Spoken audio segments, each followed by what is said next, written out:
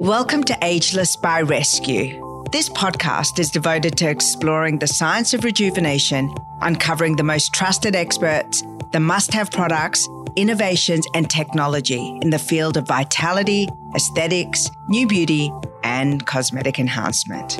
Well, this is a very exciting episode. I'm speaking today to Dr. Harry Weisinger, an internationally recognized medical practitioner, optometrist, scientist, and university professor. His research experience spans over 25 years across themes covering the effects of nutrition and dietary manipulation on eye health, as well as the regulation of blood pressure, body weight, and body fat. With a diverse array of medical expertise and special interests in nutrition and athletic performance, Dr. Harry's professional experience and academic appointments are extensive. He really is one of Australia's most important anti-aging doctors. As well as co-founding an all-natural plant-based Australian supplement company, Truth Origins, he sees patients in his own private health and high-performance clinic in Melbourne. I love chatting to Dr. Harry because this highly informative episode is dedicated to the science of performance and enhancing vitality. Dr. Harry's experience, both personal and through his medical practice, and advice on effective supplementation, diet, nutrition, and biohacking expertise to improve both life and health span is practical and deeply insightful. You will learn about the role of inflammation in chronic disease and age management, how to work with genetics, and changes to immediately implement for more energy, vitality, and peak performance. I'm absolutely delighted to bring you one of the leading health people that I follow, Dr. Harry Weisinger. Welcome to Ageless by Rescue. Thank you so much for agreeing to be on the show. I've been stalking you for ages. I take the Truth Origin supplements that you produce. I've recommended it to my favorite clinic in Australia, Le Petit Saint and All Saints Clinic. So to have an opportunity to meet with you and to share your vast knowledge on the subject. Well, I appreciate your kind words, and it's absolutely my pleasure to be here with you. Thank you. Now, if you're not already a subscriber to Truth Origins newsletters and Dr. Harry, you're missing out. I absolutely love getting your newsletters, and the information that you provide is so broad, but also really relevant.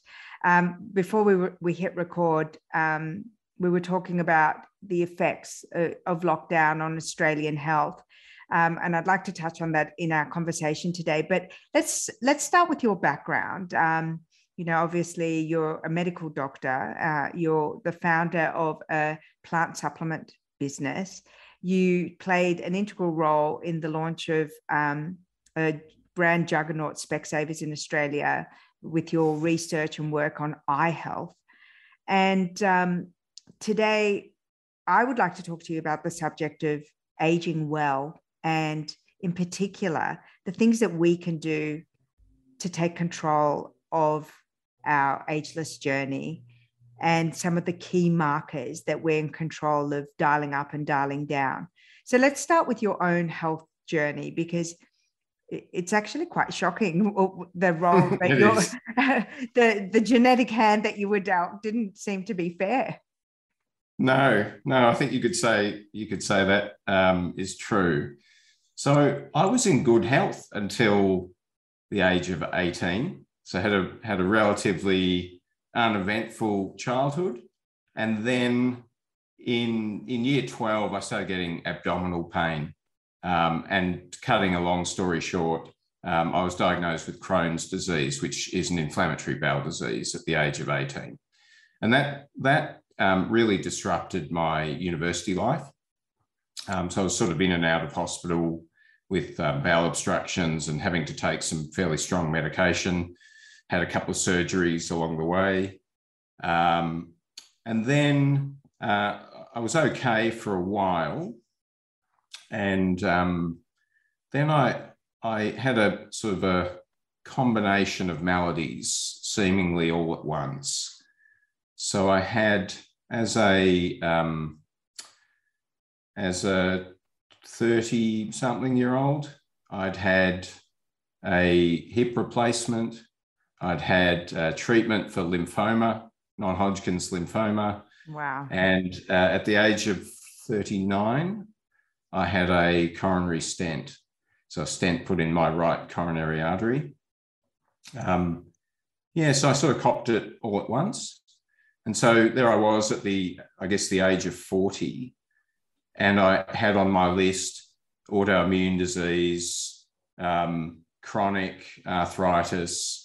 I'd had cancer and cardiovascular disease. So I thought I'd better do something about my own health. Now, of course, I'd studied health for all of my, student days, right from optometry through to my master's and PhD and then medical school.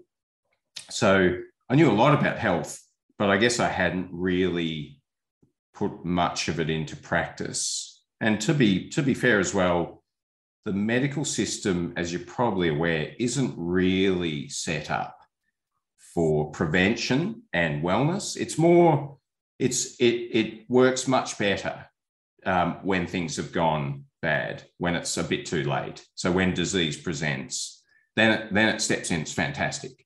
So once you've got severe osteoarthritis, you can have a hip replacement, and that's fantastic.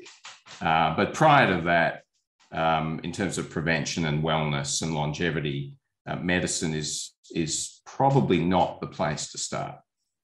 I believe you, and I think that, seeing the changes in the Australian medical system has really seen that the destruction of the amount of time the medical profession is able to spend with a patient. And so the prevention conversation is really a function of diagnostics, and diagnostics, a proper diagnostics, is a function of time and getting to know not just the problem that they've presented with, but the lifestyle that goes before the problem. And so let's talk about something that you touched on and which keeps coming up in my research about wellness and longevity and agelessness, which is a passion topic for you: inflammation. What is inflammation and how does it affect the aging process? Well, inflammation it's a complex process or series of processes that occur in the body. And the goal of inflammation is basically to deal with insults. I'll call them insults because that's what the medical world refers to: injury and illness and that sort of thing, infection. Deal with insults and then begin the process of cleaning things up and then beginning to heal and repair. So we all know and we're all familiar with inflammation and its characteristic signs. So if you think about if you were hit by a golf ball on your thigh, you would pretty quickly notice an area of redness. It would be swollen. It would be hot. It would be painful. And it would, depending on where it was, it would affect the function. So they're the 5 characteristics of inflammation. And I guess there's the other way to think about it is how do we get inflammation? It's basically there are chemical messengers in the body which trigger the movement of cells and fluid and also co-opting the blood vessels to release certain things to create those 5 characteristics that I mentioned. So inflammation is essential. It's necessary. Without it, we die. So it's absolutely crucial in how we handle things like cuts and abrasions and infections and precancerous changes in our body and that sort of thing. So it's a bit of a misnomer or misunderstanding to think that inflammation is bad. It's not bad. It's absolutely fundamental to our survival. The problem occurs when inflammation is dysregulated or inappropriate. A classic example of that, the best example I can give you is anaphylaxis. Right. which is an inflammatory response to something that's foreign to the body. So the body goes, oh, my goodness, there's something foreign here. We need to deal with it. So we're going to send fluid and cells, and we're going to open up the blood vessels so it happens really fast. And it just so happens to affect the throat and the airways and possibly the mouth. And that can, of course, cause airway restriction and cardiorespiratory failure. That's the extreme example of inflammation that is a sledgehammer when finesse is needed. You know, when a sewing kit is needed. What a great visual example. I absolutely get it. And it is, you're right. It's kind of like an overreach. It's a total overreach. So it's like, anaphylaxis to a bee sting. Okay, so I got a little bee sting, a tiny little bit of venom has entered my body. So what I'm going to do is kill myself with inflammation of my throat. It's this dysregulated inflammation that is the cause of so many of the illnesses that affect us today. Now, as you know, if I can take a step back and talk about what aging is from a medical point of view. Absolutely, yes. Yeah, I mean, so without wanting to go into too much depth, because I really don't, and I need to declare I'm not a geneticist. I'm an avid follower of health, wellness, agelessness. You know, the thing, we are interested in the same things, but it's important that I guess people understand that there are metabolic changes and genetic changes and epigenetic changes that occur over time. They're characteristic, and it's the fact that they're characteristic and occur over time that has led people now for millennia to believe that it's a fait accompli. It's going to happen to all of us because over time we collect these defects in our genetic material, in the epigenetic changes that occur, in the metabolic changes that occur. These happen over time, and there's nothing we can do about it, apparently, although you and I are going to talk about a different view to that.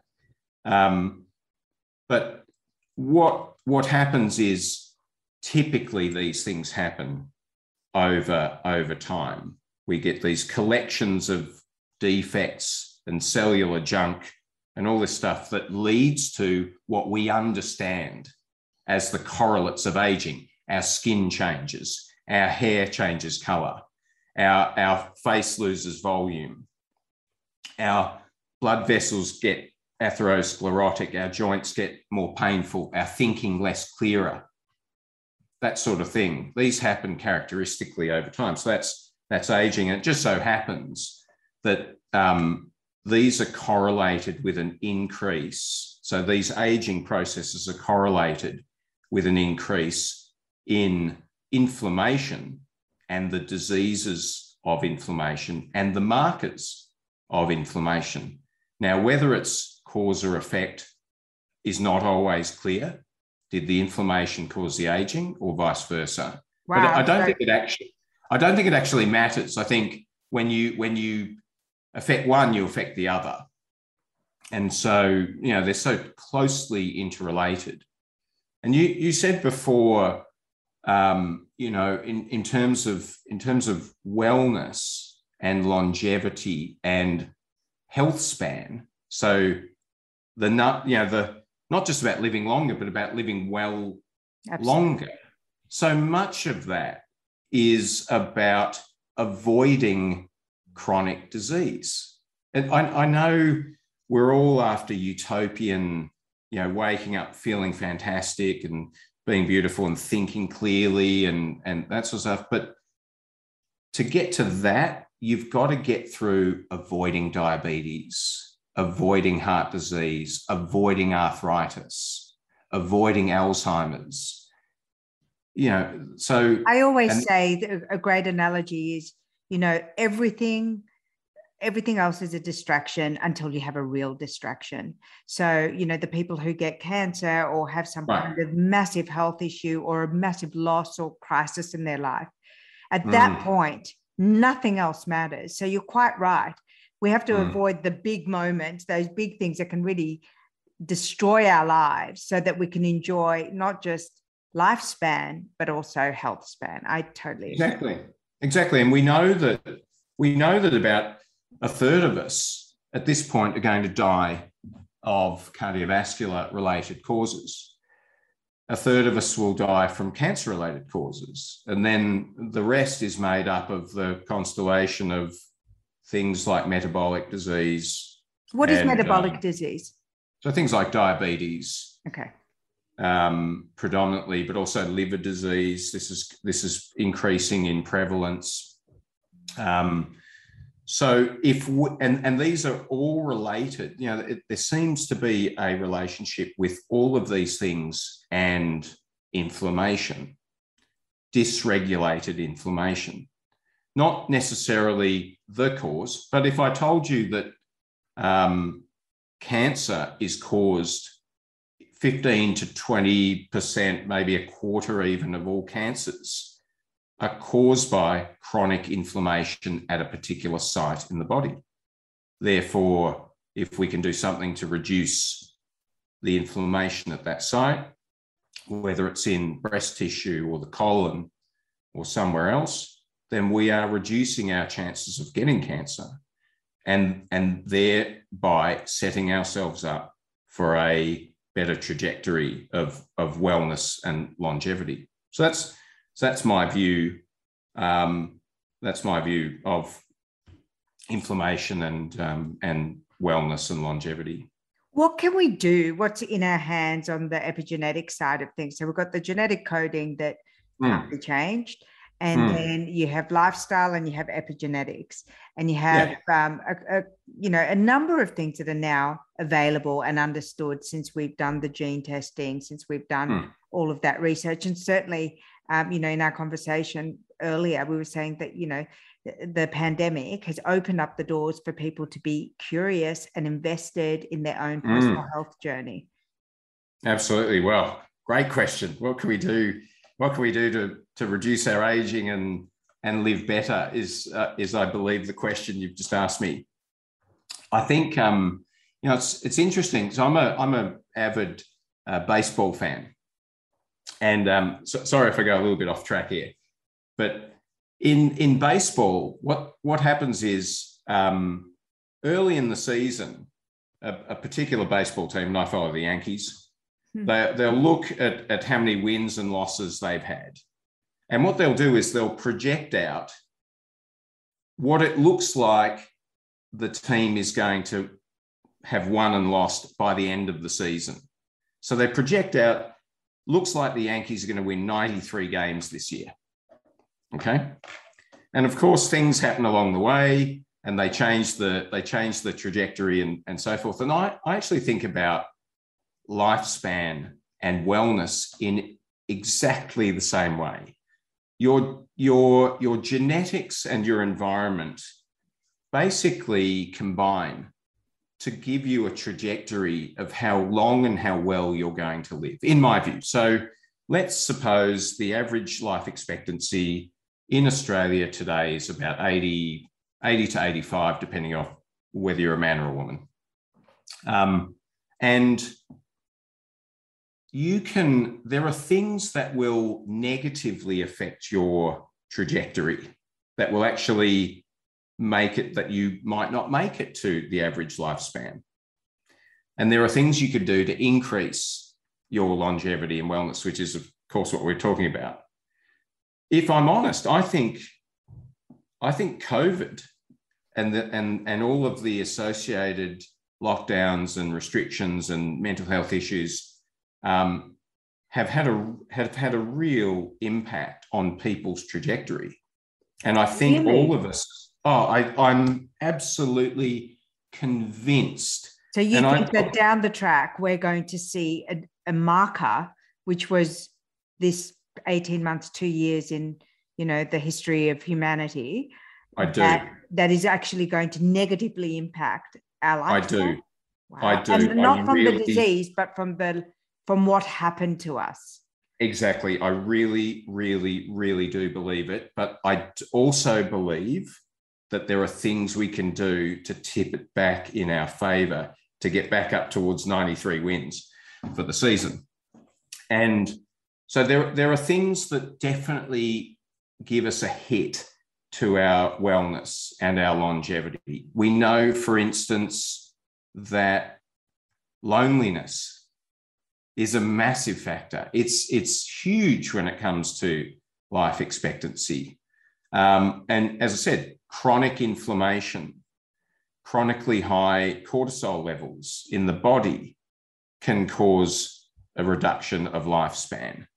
Sleeping less, insomnia and other associated conditions can lead to reduction of lifespan and wellness.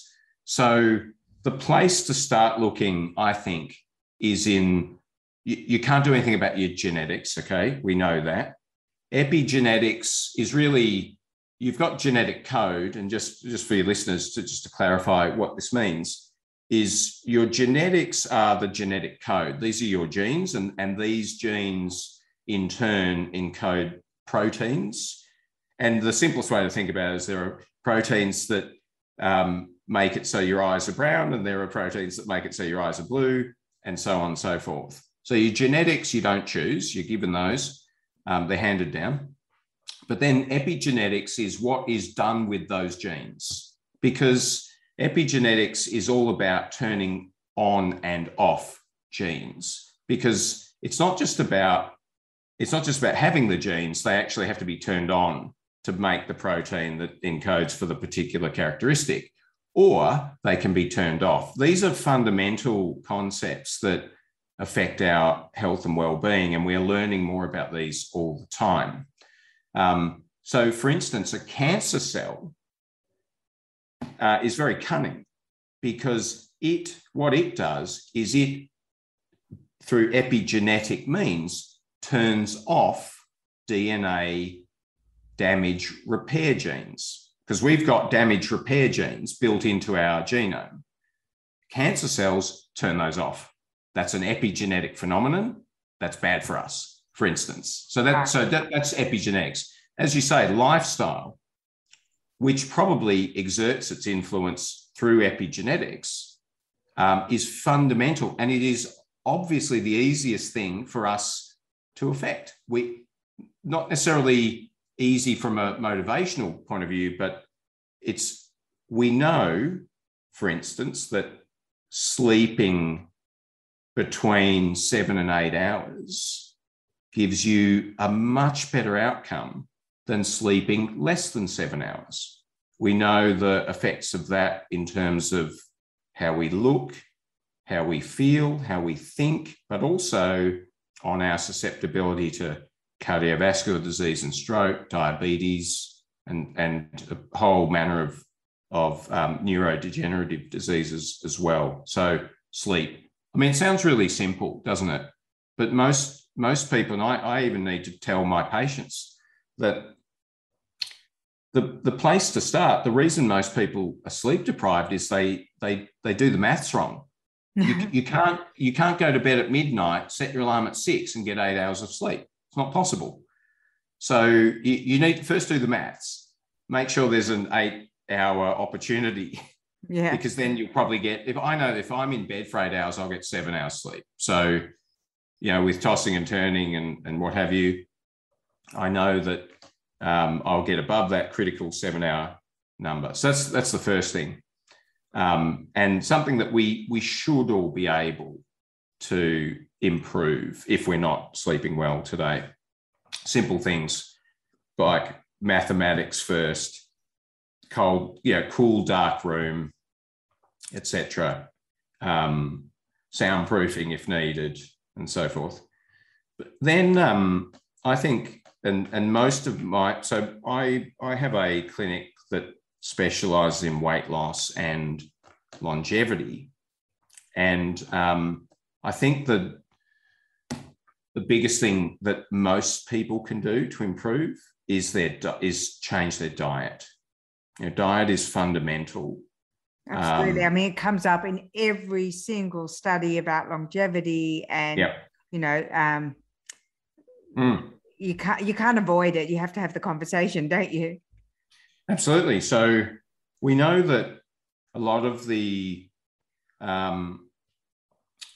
studies have demonstrated things like calorie restriction and its benefits for longevity. Also, I'm a big proponent of a ketogenic diet.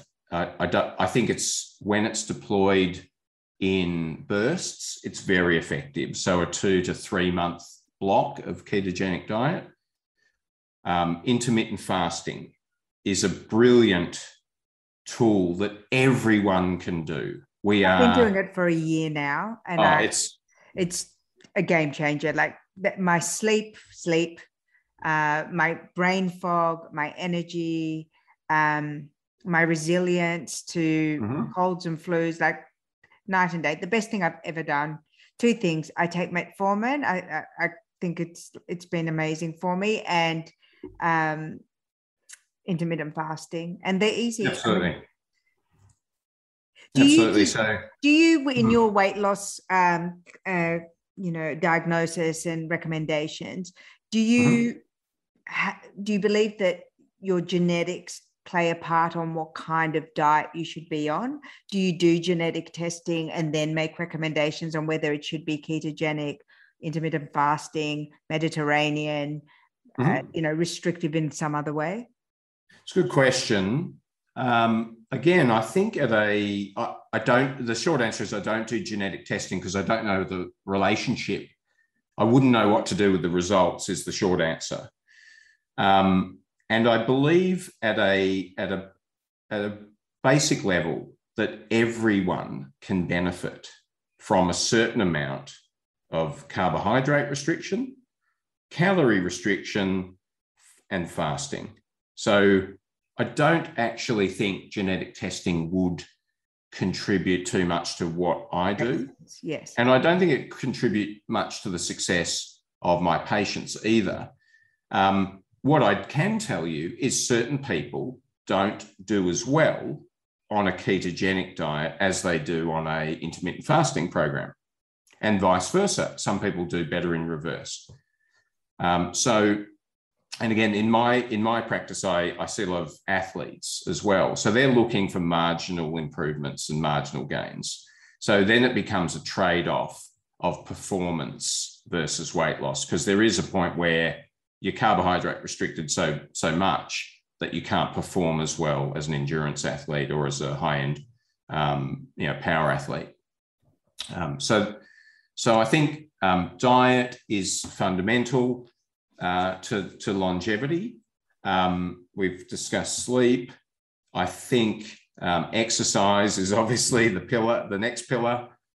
I'm a big believer that it doesn't take a lot of exercise to get the full benefit that exercise can provide in terms of wellness and longevity. I do remember back when I was doing psychiatric rotations, the professor in the department was a massive advocate of exercise instead of antidepressants, because the studies that had been done showed that the positive benefits for mood, which of course is a massive element of wellness, the positive benefits of exercise were as great as any antidepressant medication. Of course, it's a difficult thing to get motivated to exercise when your mood is low. But if people are able just to start exercising, as I said, I don't think it takes much. It probably takes 30 minutes a day of zone 2 exercise. The more the merrier, obviously, but it really doesn't take that much. And when I say zone 2, it's not walking. It's got to be a bit more than walking. It's got to be. You've got to throw in a few hills, and you got to throw in some hills, and you've got to be puffing a bit, but able to talk. is probably the best guide. So for me, that's when, I'm 50 now, and so when my heart rate is 128 to 130, I'm in zone 2, and I can still talk. If I'm on my bike, I can talk to the person next to me, and I know that's doing fantastic benefit in similar ways to what metformin is doing, because these are all acting through epigenetic changes. They are improving things like autophagy, which I'm sure your listeners are aware of.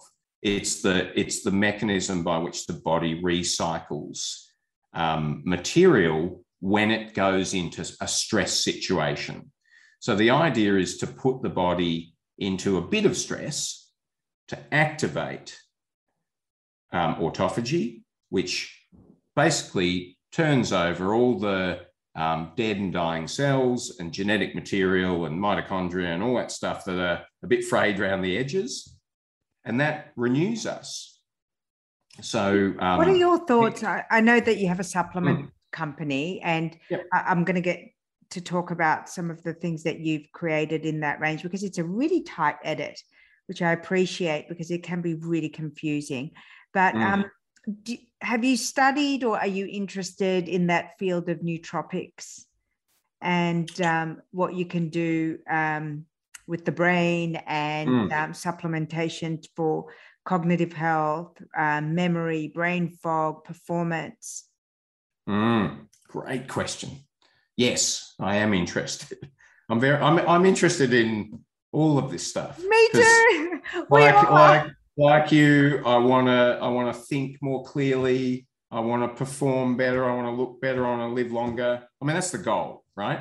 And of course, how you think, and that's so fundamental with so many of us now, and more of us thinking for a living. But all of us need to think clearly. No matter, even if you're a gardener for a living, or a painter and decorator, you still need to think more clearly. And when you do think clearly, you feel better.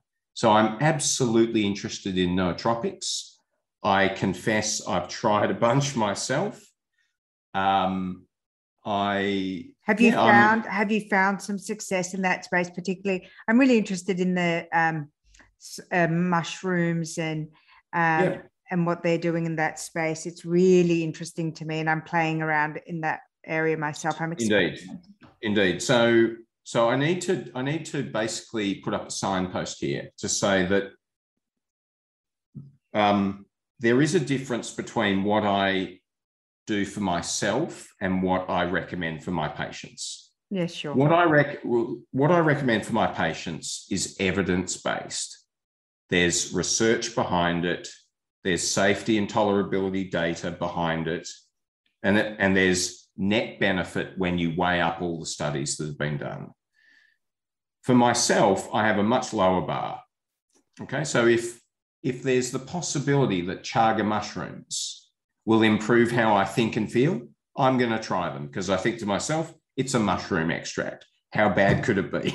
All right. Other people are taking it, and I know that's what most people do. You go on a bit of social proof. There's a few good reviews and so on and so forth. So I definitely am interested in that space, and I have experimented. I must confess, I haven't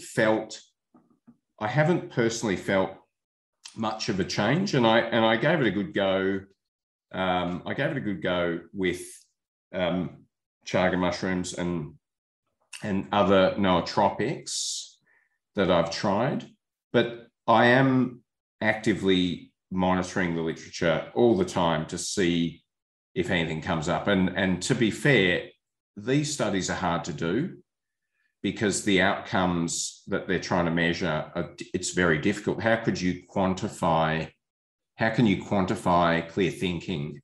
But you can measure memory. You can measure short-term, long-term memory. You can. And I think the other thing, of course, we need to take into account is the placebo effect, which is real and can account for as much as 30% of any. And I don't mind the placebo effect. Absolutely. Completely agree. So I'm with you there. I think, and this is going to sound strange from a person that's got a supplement company, but I'm a bit pessimistic and skeptical about most supplements. And let me explain myself, because I don't want to put my own company out of business. I'm very deliberate about how I think about and talk about supplements. At a high level, I believe most supplements that people consume are unhelpful. Okay. Why? Well, again, from an evidence point of view, there's very little evidence to suggest that taking a supplement that puts you above the normal range of whatever it is actually has benefit. There are some exceptions, okay, and I do want to qualify everything I talk about with respect to supplements, because it's really important to get this across. If there is deficiency, if you are vitamin C deficient, vitamin D deficient, magnesium, zinc deficient, okay, then absolutely there is a role for supplements, because we know that there are often quite deleterious effects of having deficiency. Vitamin D is a classic example. I know. I was going to say that was the first supplement from Truth Origins that I was introduced to. And I loved it because it's liquid, it's a spray, so you don't have to take horse pills, one less horse pill to take. But yeah, it makes a difference. It does. And the reason it makes a difference is because deficiency is common, and deficiency, just so your listeners know what vitamin D does, it helps us absorb calcium from the diet. Calcium is essential for cells to work. Muscles, neurons, everything relies on calcium.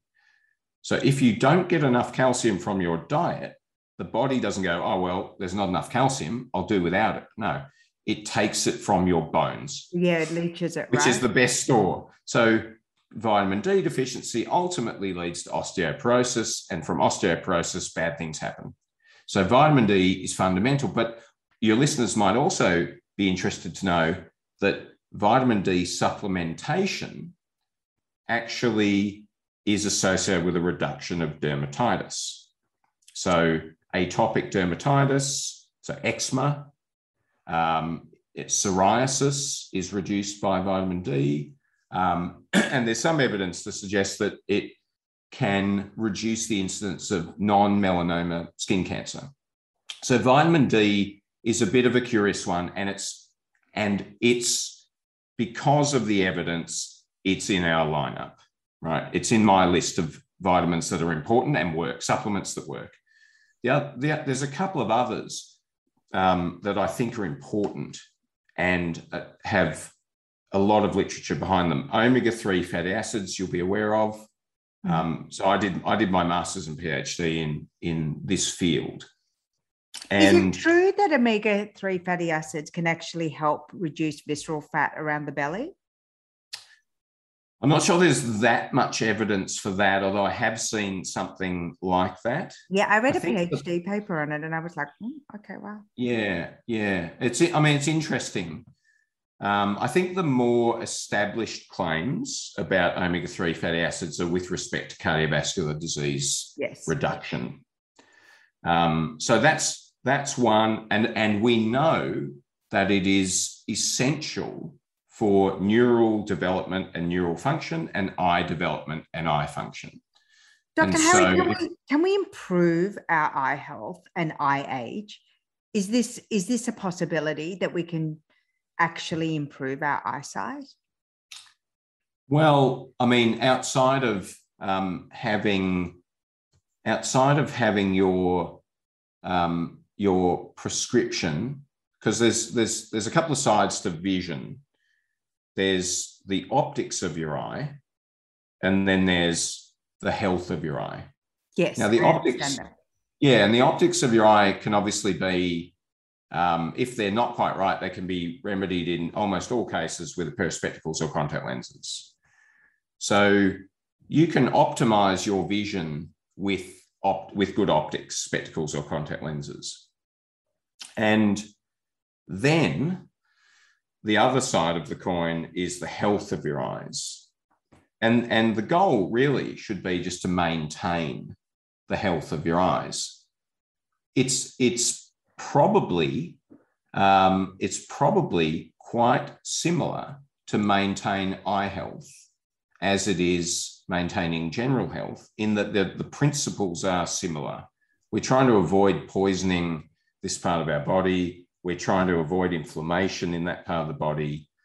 So the same principles that serve you well for your general health will tend to serve you well for the health of your eyes. And will blue light affect the health of your eyes? It's a good question, and it's a really common one. So most of that light is actually absorbed by the media of the eye. So most visible light, okay, or most invisible light is absorbed. So things like ultraviolet and infrared are absorbed by the tissues of the eye, the cornea, the lens, the liquid in the eye, and so forth. Visible blue light obviously gets through. Not all of it gets through, but some of it gets through. And we have receptors in the back of the eye that catch blue light specifically. That's their job. So there's a pigment in the cells at the back of the eye in the retina that absorb blue light. That's their job.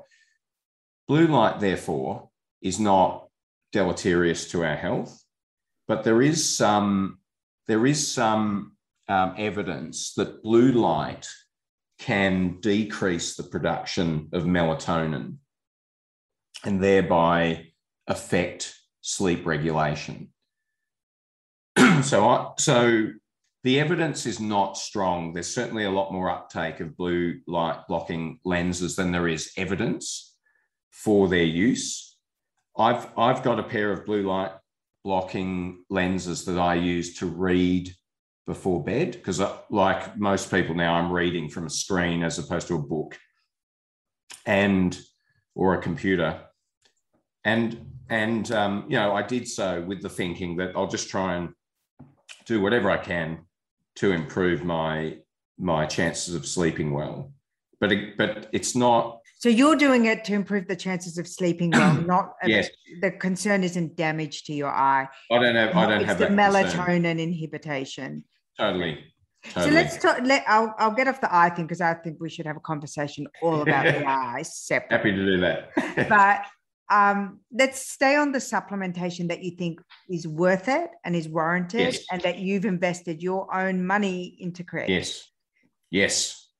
So there are two supplements I believe have got a weight of scientific evidence that is compelling.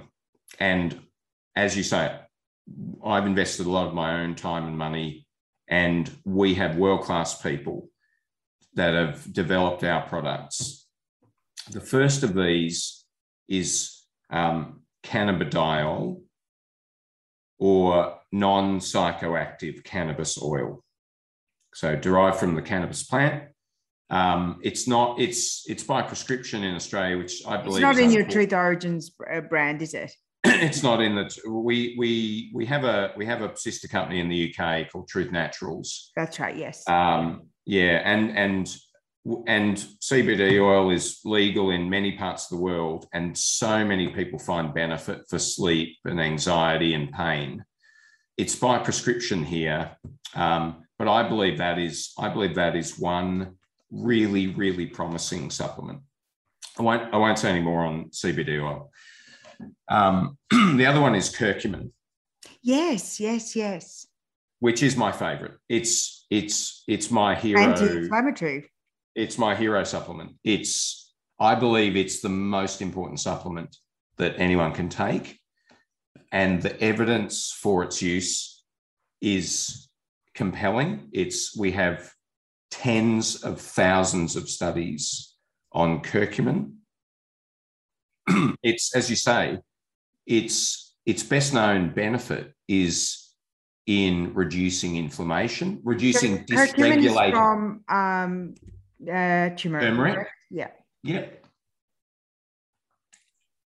So, I mean, it's got such a history of it. I mean, in Ayurvedic medicine, in Chinese medicine, so, you know, in the ancient medicines, it's got. It does. Yeah. It does. So it's, I mean, without wanting to sound like it's a panacea, I mean, it's not a treat-all, but some of the things that are being established now are its effect on inflammation, how it reduces dysregulated inflammation and pain.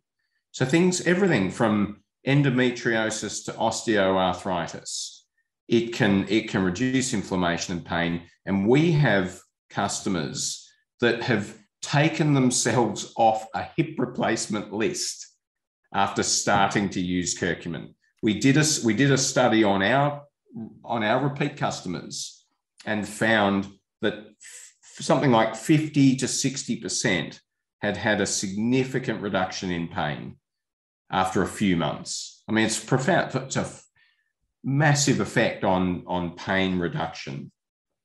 As good as Nurofen in many cases, and in many cases, because it's anti-inflammatory. Because it's anti-inflammatory. They were able to get off painkillers and anti-inflammatories. The other quite well-known benefit of curcumin is its effect on cancer cells. So curcumin can kill cancer cells, certain cancer cell lines, things like colon cancer, breast cancer, prostate cancer have all been studied.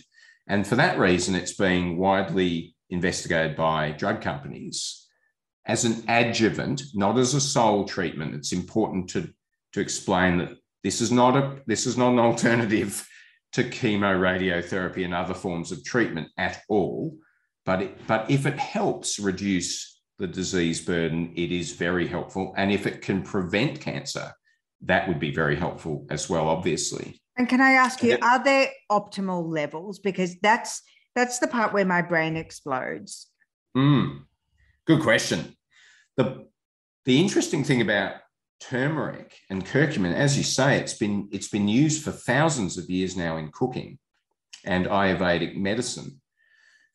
Interestingly, it's really poorly absorbed. You could eat a kilogram of turmeric and most of it will pass through you without so much as a skerrick of it getting into your blood and therefore getting to the place that it's needed. So what we've managed to do is improve its bioavailability, that is the amount that reaches the bloodstream, by in a very natural way, so without heat or chemicals, through our formulation and the use of other ingredients, we're able to improve bioavailability by 1,000 times. And that means it gets into the blood. So it's not so much about dose, because what's more important is bioavailability. And the key point is that even in high doses, curcumin is safe. You're very unlikely to ever get too much curcumin into your body. So the key is actually to get a curcumin that gets into your bloodstream. And to do that, it needs to be modified. So you can't just add turmeric to your latte or to your cooking. So that's my thing to say there. The other, the final thing which has caught my attention recently is mulberry extract. Now, we don't have a mulberry extract, but we are looking to add it to our current formulations. There's some from the leaf or from the fruit? Because I have heard a lot. Yes, it's from the leaf, and it's purported to reduce carbohydrate absorption. Oh, okay, which is very interesting. Yeah, absolutely, absolutely. Anything that reduces carbohydrate absorption, lowers insulin levels, and then it's all good news from there. So we're looking at mulberry extract very keenly now as an additional ingredient in our base curcumin formula. Curcumin, of course, has been also shown to have some metabolic benefits in terms of blood glucose control. That's the jury's still out on that, but there is some exciting research being done. So, yeah, that's my view on supplements. Well, there's so much I could dive into the screen, and I just want to sit down with you and talk through and through. But I think we absolutely have to have another episode with you. I know. I feel like I've only just got started. We've only just warmed up. We're an hour and we've only just. But Dr. Harry, thank you so much. It's such a pleasure to speak to you, and I promise I'm going to have you back on the show because we've only just begun. I actually want to do an episode with you on men and women and the ageless journey. I think that there's a lot to unpack there. And I actually have more questions around supplementation that would be great to cover off. But for today, I want to thank you so much for being on the show and sharing your wonderful wisdom. And I'm going to have some links so that people can sign up for your newsletter, because I love your newsletters. That they're informative, they're entertaining, and they're a real shot of information and well-researched information. So I'd love to share that with my audience too. Oh, it's been a pleasure, absolute pleasure. And it has gone just way too quick, hasn't it? But thank you. Yeah, thank you so much for being on the show. See you again soon. Great. See you soon. Ageless by Rescue is brought to you by Rescue Me Academy, Reignite Your Relationship course. Love your relationship but miss the early days? You're not alone. This course will teach you how to identify your issues, stop the fighting, find what you need to be happy, re-spark intimacy, and keep the lines of communication open. Join us at rescuemeacademy.com.au to learn more about the program and to download your first free lesson. I hope you enjoyed this episode, and if you did, please share and rate this episode. I'd love that.